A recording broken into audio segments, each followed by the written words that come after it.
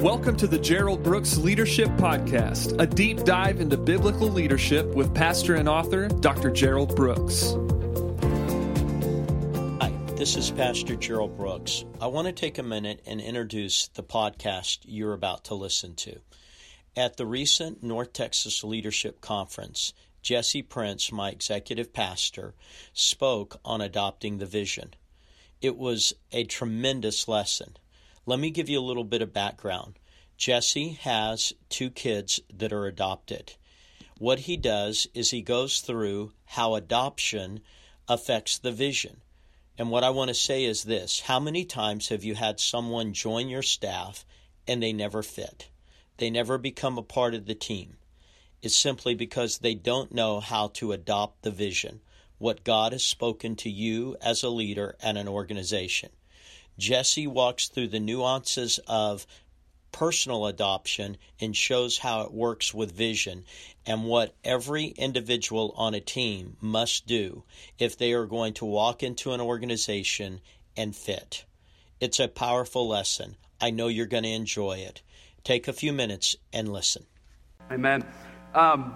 Several years ago, I was in a youth camp retreat thing, and I was sitting out in the service, and I was sitting in the back of the room with my arms crossed, just kind of listening to what's going on. And I can't tell you what was said that day, but what I can tell you is that day, God was speaking to my heart. You see, while there was somebody up here speaking, I was a young man in the back wrestling with whether or not I was going to respond to the call of God in my life. And I remember as we got down to the end of it and they gave an altar call, and I don't remember what the altar call was for. I just knew that I needed to respond to God. And so I walked forward to the front of the room and I surrendered not my heart, I was saved. I surrendered my life and I said, God, I'm going to respond to the call that you had on my life. Now, just like you, I had no idea what that meant. I knew I was called to ministry. I knew that there were Bible schools that I could go to. I knew that there were people that did ministry, but I had no idea. It's sort of like saying, I'm ready for marriage. You know what I'm saying? Like, you're excited to get married, you ain't ready for marriage. Yeah, there's one way to learn how to be good at being married, and it is to get married. You understand? And so I began that journey. Fast forward several years later, I entered into the call that God had on me and began to grow in that way. I found my wonderful wife, and I was sitting on the couch, and I was watching TV, and I was flipping back and forth probably between SportsCenter and the news. And on the news, there was a tragic event that had happened in Haiti. Some of you remember the earthquake. And I kept going back to the news, and I couldn't quite shake what was happening. And there was something that God, and it felt very much like I was sitting in the back of the room with my arms crossed, and somehow God was speaking to me and asking me if I would respond to what he was asking me to do. And so I kept literally leaving the room, and I would go get a snack, and I would try to walk through our house. And every time I'd walk through our house, I'd realize that there was 2 rooms that were empty.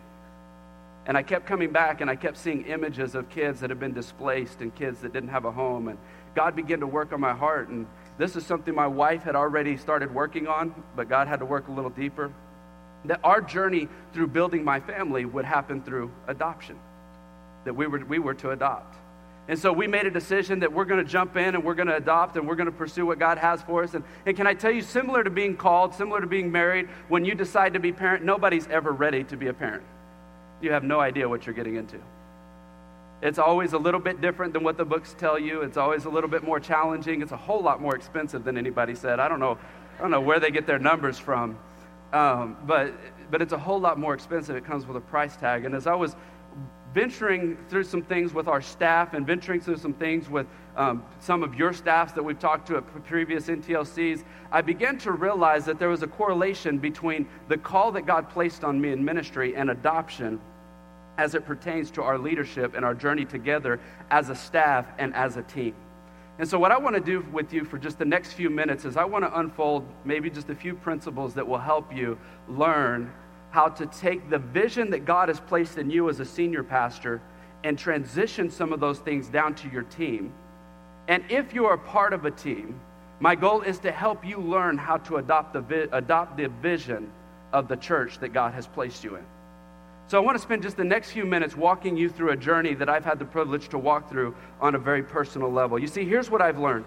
many people are good at dating a vision. This is what I've learned.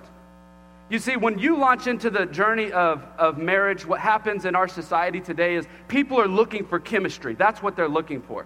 Do I have a chemistry with this person? You can go and you can sign up for Christian dating. You can go and sign up for farmers-only dating. There's all these different things. And what they're saying is we want to find some kind of chemistry that you can build on. We want to find this chemistry that you can go with. And can I tell you, there's nothing wrong with chemistry. But great marriages are not built on good chemistry.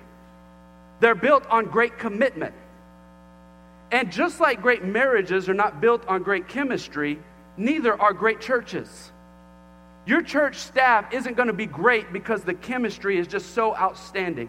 Because what I'll tell you is there will be events that unfold within your church that cause the chemistry of your church to change.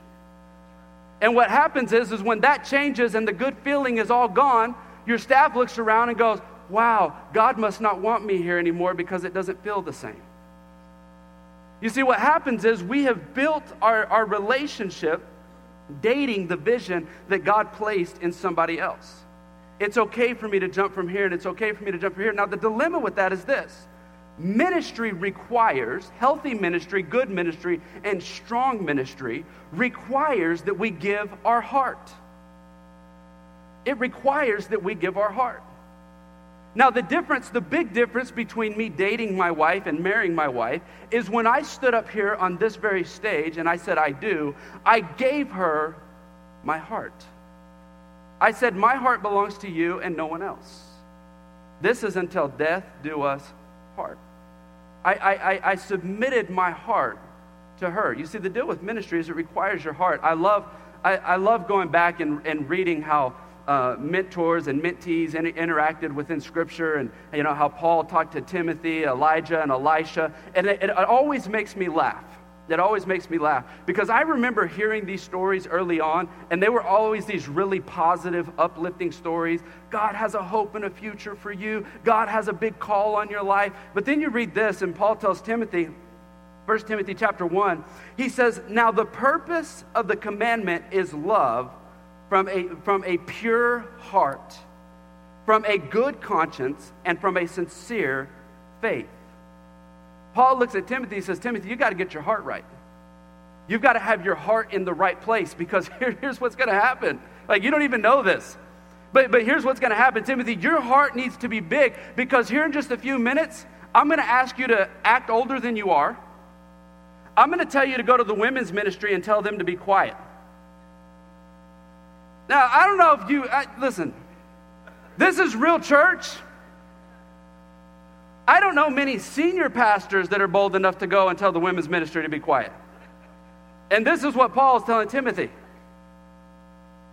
And then he says, by the way, I'm going to give you some things. I need you to go instruct the rich. You know, the people that Randy was up here talking about, that they've got it all together. They don't need, you're younger than them, you're less successful than them, but I'm going to need you to go tell them what to do. So here's what Paul's saying. Your heart better be right, dude. Because it's not going to be easy. There's going to be some very challenging things. I'll tell you a quick story. I remember I was early here in the ministry in the church, and there was a woman who was acting different than how we would respond in our service, and she became the center of attention during our worship service. And our basic principle is we never allow any one person to be the center of worship. That's for God and God alone. And so she was distracting from that, and I was new here. I was just an intern, and I'm sitting down here on the front row, and Pastor Brooks calls me over and says, I need you to go escort that lady out. I was more nervous doing that than I was getting up here on the stage today. Because it was just awkward. It was uncomfortable. It was weird. There was something about it that didn't feel right. And can I just tell you this? If I had not given my heart to the place that God called me, I wouldn't be at the place that God called me. If I was just dating the vision of where God called me, I would have walked out with this lady and kept going. You understand what I'm saying? That would have been the end of it. See, ministry requires our heart. You can't do this well without your heart being given. Somebody says, well, what if my heart gets hurt? That's a risk that you take. Your heart is in the hands of the King. You have to entrust Him with your heart. Well, what if I give my heart and I have buyer's remorse? Welcome to life.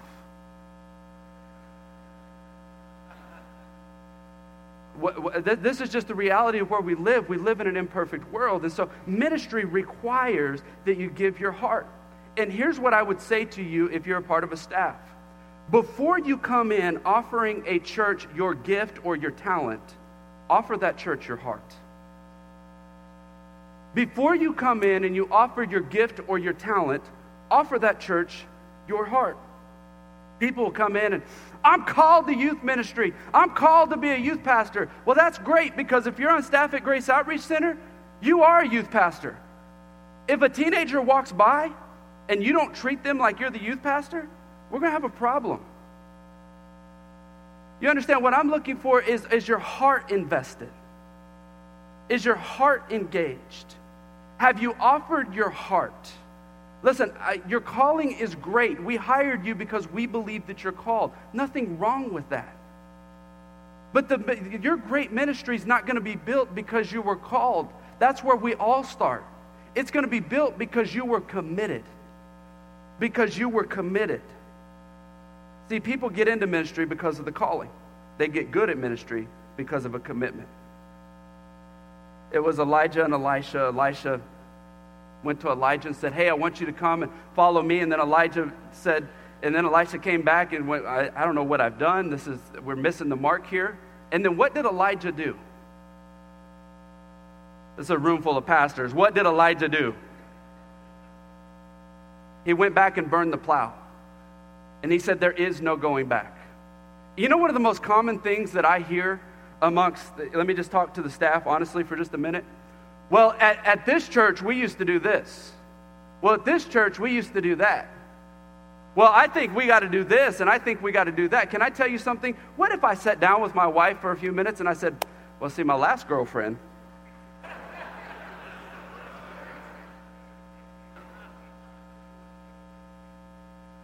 can I tell you what happens when you come on a church staff and start telling us about all the great ideas about your last church? Listen, before you give your heart, the rest of it is somewhat irrelevant. Before we know you're committed, the rest of it becomes a challenge. It doesn't mean that you're not talented. It doesn't mean that you're not gifted. It doesn't mean that you're not called. All of those things are absolutely true. But here's what the church needs. Are you willing to give your heart? Because I'm willing to put up with the failure of somebody who cares. I'm willing to walk along somebody who's tripping over their own feet if I believe their heart is engaged and they have the best interest of the church at mind. I'm willing to take those steps, and Pastor's been willing to take those steps with me, but it's because we're invested. There's something more to it. You've got to give your heart. You see, the question really becomes this. Are you going with them on their journey? Are you going with them on their journey? Because here's the question that every young person wants to know. Where are we going? You know what's more important? That we're going somewhere together. So just get on the bus and follow me, and we're going to make this thing happen together. Everyone wants to know, what is our vision statement? What is our core values? All those things are important. All of those things are extremely important. But before you go there, make a decision that we're going together. That's the most important decision that you make. I'm going with you. That's what's most important. You know, when I first got called into ministry, I saw this trend within the body of Christ. I saw this trend, and here was the trend. I believe that God has called me to help Pastor Gerald. That's what people would say. The majority of our staff at that time had been here 15, 20 years. Now what I hear people say is, God has called me to youth ministry. God has called me to young adults ministry. God has called me to this. It's no longer that we're called to the leader, it's that we're called to a position. And what happens is it creates this divide, because when I believe I'm called to a position, I give my heart to the position, not to the vision that God has placed inside the leader. So the question for staff is this: can you love the dream that God birthed in someone else as your own? Can you love the dream that God has birthed in someone else as your own? See, I still remember the day I got the very first picture. You guys can go ahead and put that up there. I still remember the day that I got the first picture. We were actually getting ready to go into a leadership conference similar to this for another church, and I received this picture right here. this is my first son. I knew as soon as I saw that was my son. There is no question. If you see me and him together, you will have no question whose son that is. He is my son. He is 100% my son. He's not partially my son. He's not my plan B. He is the plan A that God gave me and my wife. That is my son. I still remember the very first day that we got to meet him, and there's another picture I want to show you. This is the very first time that we got to meet Ezekiel. We're standing in the foyer in the Congo. I want you to notice the apple he's holding. That apple he held on to for 2 days. He held on to that apple for 2 days because, can I tell you, when we first got our son, he was malnourished, he was underweight. His legs from top to bottom were no bigger around than my 2 fingers put together. His knee was the biggest part of his leg coming all the way up. And so you know why he held on to that apple? Because he believed that might be the only apple he gets for the next few days. And if you've ever set an apple that's been eaten on out on the counter for any period of time, you understand what that apple begins to look like. And so for 2 days, I had to convince him, son, there's more food for you. You don't have to worry about this apple. There's more for you. Can I tell you something? If you're willing to put your heart fully in and invest and take ownership, God will make you more fruitful than you ever imagined. You can let go of the fruit that you have right now. It's okay. It's okay. God's going to give you more. He's going to give you more. So let me give you a few rules for adoption. Let me just give you some groundwork for adoption, and this will apply to you if you are looking to adopt, but hopefully it'll apply to you in your leadership journey. You never adopt to fill a personal need. You never adopt to fill a personal need. All of you have people in your church that have said, oh, well, we're having marriage struggles, so we're going to have a kid. That's a great idea. You can't handle your current responsibility, so why don't you add another responsibility to it? That's a fantastic idea. You understand? You never adopt to fill a personal need. Can I tell you something? When you accept a position at a church, you are not there to fill a personal need. You are not there to fill a personal need. Either God fulfills you or you will never be fulfilled. That's it. It is not the responsibility of the senior pastor. It is not a responsibility of the pastor of the church before you. It is not the responsibility of the church congregation. You are not there to fill a personal need. Number 2, you adopt for the sake of the child, and that is it. You adopt for the sake of the child. That is it. There is one thing that drives you toward adoption, and that is love. And if you can't love where you are, then that's a problem with you. Because can I tell you this? Your kids aren't perfect. My kids aren't perfect. They act up. They do crazy things. Silly things happen. Can I just tell you, your church isn't perfect. Your congregation's not perfect. They act up. They do silly things. I've never been around a staff that was perfect, that didn't act up and do silly things. But you adopt for the sake of the child, and that's it. You do it because you've made a decision that I'm going to love this child. Jeannie did such a great job, and Pastor Brooks nailed it on the head. You know, the one thing that stood out amongst all of that is we all know that there's crazy generations out there. All generations have their level of crazy. We've heard the stories, but you know the one thing we all took away? She cares about that generation. She's in it for the sake of that generation. You never do this for any other reason than for the sake of the child. Adoption is about loving the kid. It's not about the kid loving you. It's about loving the kid. It's not about the kid loving you. And adoption comes with a price tag. Adoption comes with a price tag. It's going to cost more money than we ever, listen, it costs more money than we ever realized. I might not have responded to God on the front end had I known how much it costs on the back end. There's a reason he keeps details from us. It's going to take longer than you think. It's going to take longer than you think. Can I tell you the reason I got emotional sitting up here this morning is because for me, 18 years is half my life. And all of a sudden I went from sitting back there taking notes that I still have to standing up here sharing with you all. Can I tell you, it always takes longer than you think. If you're hung up on the clock, you're just going to be hung up. You're just going to be hung up. It's going to take longer than you think. It's just the way the process works. From the time we started the adoption until we went and got our son, it was a little over 2 years. Can I tell you this? When I decided I wanted to adopt and I saw the images that were on the TV, there's kids that are in need of a home right now. I want it now. If God called me to adopt, I'm going to get a kid right now. Unfortunately, there's laws against that. There's things you can't do. So I had to wait. And what I would tell you is the price tag will come with a great deal of emotion. You will spend more emotion than you ever imagined. In order for adoption to be successful, psychologists and sociologists have this term. It's called attachment. Attachment. You have to build attachment. Now, this is true with biological children as well. A lot of times the postpartum depression, those kind of things come because there's a lack of attachment between the child and the parent.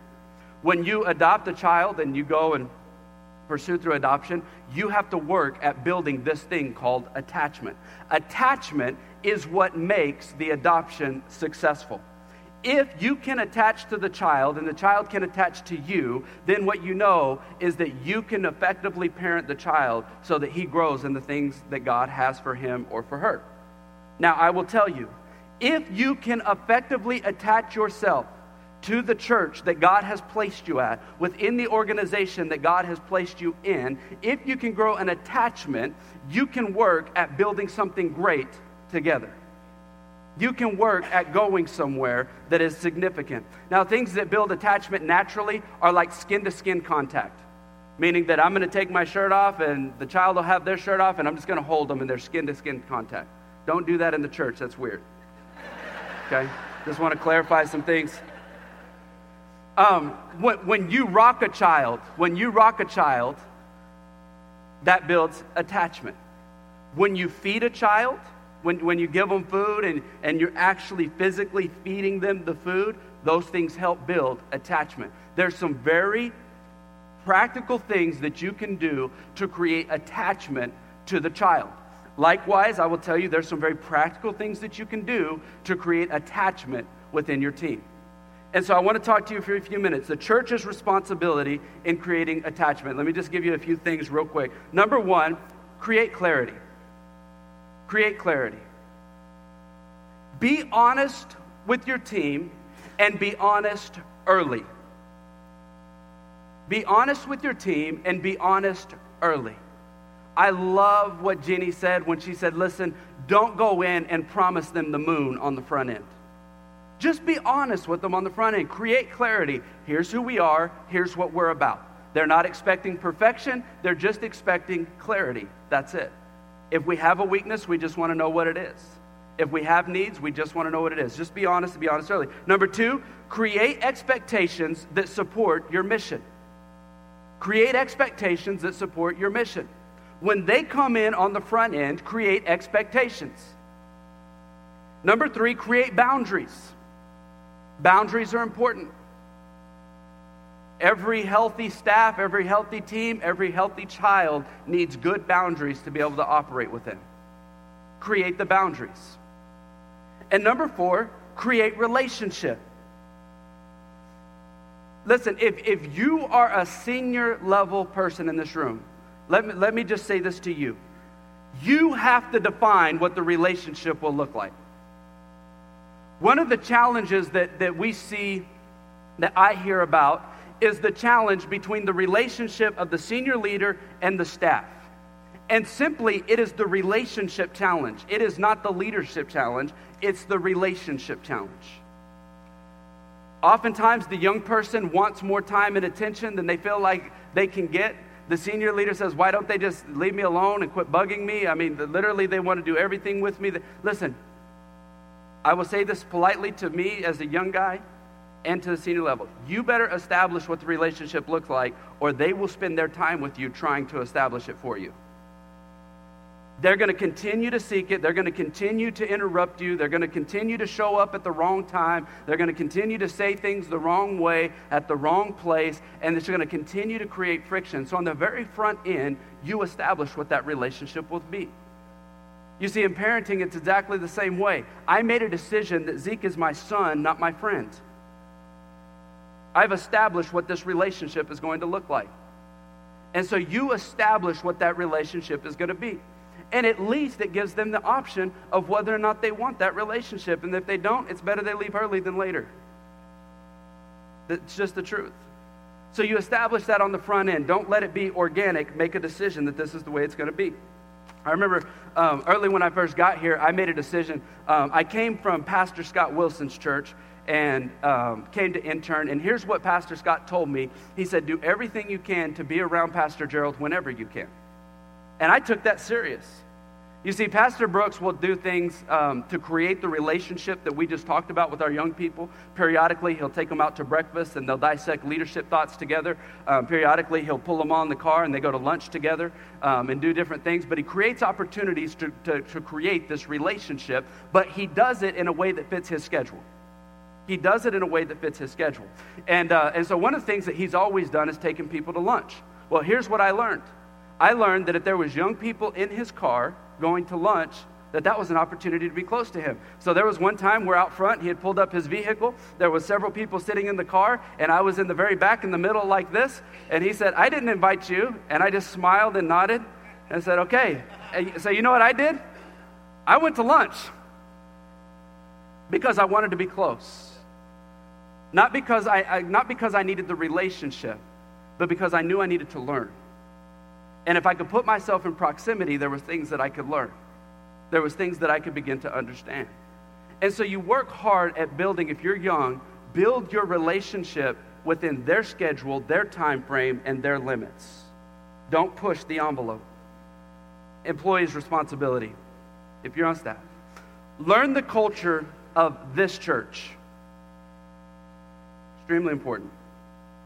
I want to give you another picture of Zeke. This is while we were still in the Congo. You see, Zeke came with a couple of things. He came with an apple and he came with a pair of shoes. Do we have that photo up there? I want you to see those Pumas that he's got on there. Those were his shoes. He came with an apple, he came with a pair of shoes. He wasn't taking the shoes off and he wasn't putting the apple down. We finally convinced him to put the apple down. But he wouldn't take his shoes off. So when it was time to get him ready for bed, that's what we got. He was rocking the onesie hard, and he had his shoes on, and he was smooth as all get out. And we just thought it was hilarious because he wouldn't take his shoes off because those were his shoes. Can I tell you, staff members, when you fail to learn the culture of this church, you think you're something, but you look kind of like that. Yeah. There's people who think you're cute. There's people who think you're out of place. But there's nobody following your trend. It doesn't matter how cool your shoes were at the last church. It doesn't matter how cool your shoes were when you first bought them. It doesn't matter how cool it was in that place. What that culture is fantastic, but you're a part of this family now, and you need to learn the culture of this church. You've got to learn about this. It's not, oh, well, at this church we did that, and at this church we did this. Can I tell you something? If you want the attachment to grow, you have to foster the relationship with this child, with this thing that God has birthed, with this vision that God has created. It has to be something that is fostered here. Learn the culture of this church. The second thing is enhance the church's vision, not your agenda. Learn all aspects of the church. Learn all aspects of the church. It doesn't matter if your job is one thing. You learn all aspects of the church. You're not there to promote your agenda. You're there to promote the vision of the church. Number 3, lead up, not just down.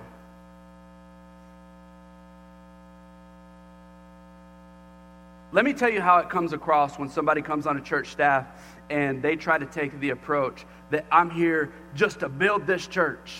And that's their agenda. They're willing to lead down, and they're not willing to lead up. Here's how this comes across. Whether it's intended or not, and I think most times it's not even intended. The perspective that is given is, I'm looking to borrow your platform, but I'm not looking to be faithful to this position. You have to be careful when you go into the church. Your first job is to lead up. That's the first. Really, your first job is to lead yourself. Then it's to lead up, and then it's to lead down. You have to learn how to lead up. You see, high performance and low maintenance will get you a job at a church in a second. If you're willing to come in and to perform well and to be low maintenance, low demands, low requests, I'm just here to serve. Can I tell you, every great leader is a servant. There are servants that are not leaders, but every great leader is a servant. And so you come with the approach that I'm here to help. I'm here to serve. I'm here to give. Trust God and serve your pastor. Get away from the platform and get away from the position. Pastors, here's what I'll tell you. If the platform is the biggest thing in your church, don't be surprised that that's the biggest thing in the eyes of your staff. You have to be able to build your staff around something other than the significance of the platform. That happens through prayer. It happens through casting vision. It happens when you spend time to them and you teach them. Lead up, not just down. Pursue substance over style. Pursue substance over style. Can I tell you, in the last 16 years, I can't tell you that Pastor Brooks and I have agreed on everything, but here's what I can tell you, we've always agreed on where we're going. And we've made a decision that we're going there together. He may get there by taking a right turn and a left. I may get there by going down Wilmer Street, taking a right turn and a right, but can I tell you something? We're going to the same place. We agree on the substance of everything. So you make a decision of what's truly important, and you learn to agree on that. The way you do that is very simple. You pray it in you. You have to pray it in you. Here's what happens. Staffs are really good. They're really good at praying for their sermon. They're really good at praying for their next opportunity. They're really good at praying that they're going to grow and that they're going to lead. Friends, can I tell you, you need to be good at praying for the church as a whole and the vision that God has birthed. It's not just about your thing, it's about the thing. You've got to pray for all of it. It's the whole package. It's all or nothing. Paul told Timothy, I exhort you, first of all, that supplication, prayers, and intercession, you lead first and foremost with your prayers. One of the amazing things that happened, there's another picture I want to show you of Zeke up here. One of the amazing things that happened is that Zeke attached to us within the first 48 hours. Within the first 48 hours, he was attached to us. And can I just tell you, that's unheard of. It's unheard of. It doesn't usually happen that fast in the setting that we were in. We were confused. We were going, is this what attachment really looks like? Is this what it really feels like? When I set him down, he wants to come back to me. When somebody else is holding him, he's reaching out for me. Is this really, it couldn't have happened this fast. Can I tell you there's one reason that it happened that fast? Is because we have bathed it in prayer after prayer after prayer after prayer after prayer after prayer after prayer. Quit asking your pastor for stuff. Quit asking your pastor and telling him what we need and what we don't need, and start asking God. Your faith is required to build the local church, not just the pastors. You need to pray for all of it, not just some of it and not just your part of it. It has to happen in prayer. Number 2, practice it. What they will tell you is when you adopt a child and they come into your home, it doesn't matter if that child's 11 years old. Emotionally, in terms of what we're talking about today, they're 1 day old. They're 1 day old. Zeke was 16 months old when we got him. He would eat chicken straight off of a bone. It was the most impressive thing you've ever seen him clean a chicken leg like he eats steak. It's amazing. But he would clean it right off his bone. Can I tell you this? We still took the time, just like a baby, and said, son, let me feed you. He could eat with a fork and a spoon. He could do it just fine. It wasn't the point. I was trying to build attachment with him. He was 16 months old, and I would rock him like he was an infant that just came out of the womb. And if he was 11 years old, you know what they would tell me? You need to start like they're 1 day old. You need to go all the way back to the beginning, and you need to work at building attachment. Still to this day, Zeke will come to me and say, Dad, will you just hold me? And what that means is we're going to sit on the couch and I'm just going to rock him. Because he needs to feel that affirmation and that security with something that we have to practice. It isn't something you do one time and then that's it. It's something you practice. It's something you're strategic about. It's something that you develop. You see, as I mentioned before, having experience is not the same thing as having experience here. It's not the same thing as having experience here. To be honest, all the gifts and talents that you have mean nothing if your heart isn't attached to the organization. We have all seen extremely talented people play in the NFL, and they didn't work out, and here's what everybody said: they were in the wrong system. They were just in the wrong system. Can I tell you, in the church world, I don't think we're in the wrong system. I think our heart just might be in the wrong place. It's a question between us and God. If God has called you and God has gifted you, then God will help you fulfill that call if you're faithful. It's not the job of the church to fulfill your call. You don't adopt for the sake of anything else other than the child. It's not their responsibility. It's our responsibility. You see, organizational practices are great, but I will tell you that developmental practices are better. Developmental practices are better. Staff, you need to learn how your pastor thinks, not just what he wants you to do, not just what she wants you to do. Pastors, you need to teach your staff how you think, not just what you want them to do. You see, developmental practices are absolutely critical. Can I tell you, if you don't ever teach your staff how to think, all problems will eventually come back to you. Because they will not be equipped to effectively solve those problems in a way that honors your church, your position, or how you would handle it. You have to teach them how to think. You have to practice it in such a way that develops them to be great leaders and not just great doers. If you don't learn how they think, you're missing the point of being there altogether. And I tell you, I was talking with Bishop Smith last night, and I said, you know, one of the things that I'll do is I like to sit in the front row, because I'm not just listening to what Pastor Brooks says. What he says, there's a good chance about 70% of it I've heard. That's not the point. I'm listening to why he says it, how he says it. Why did he change this? Why did he change that?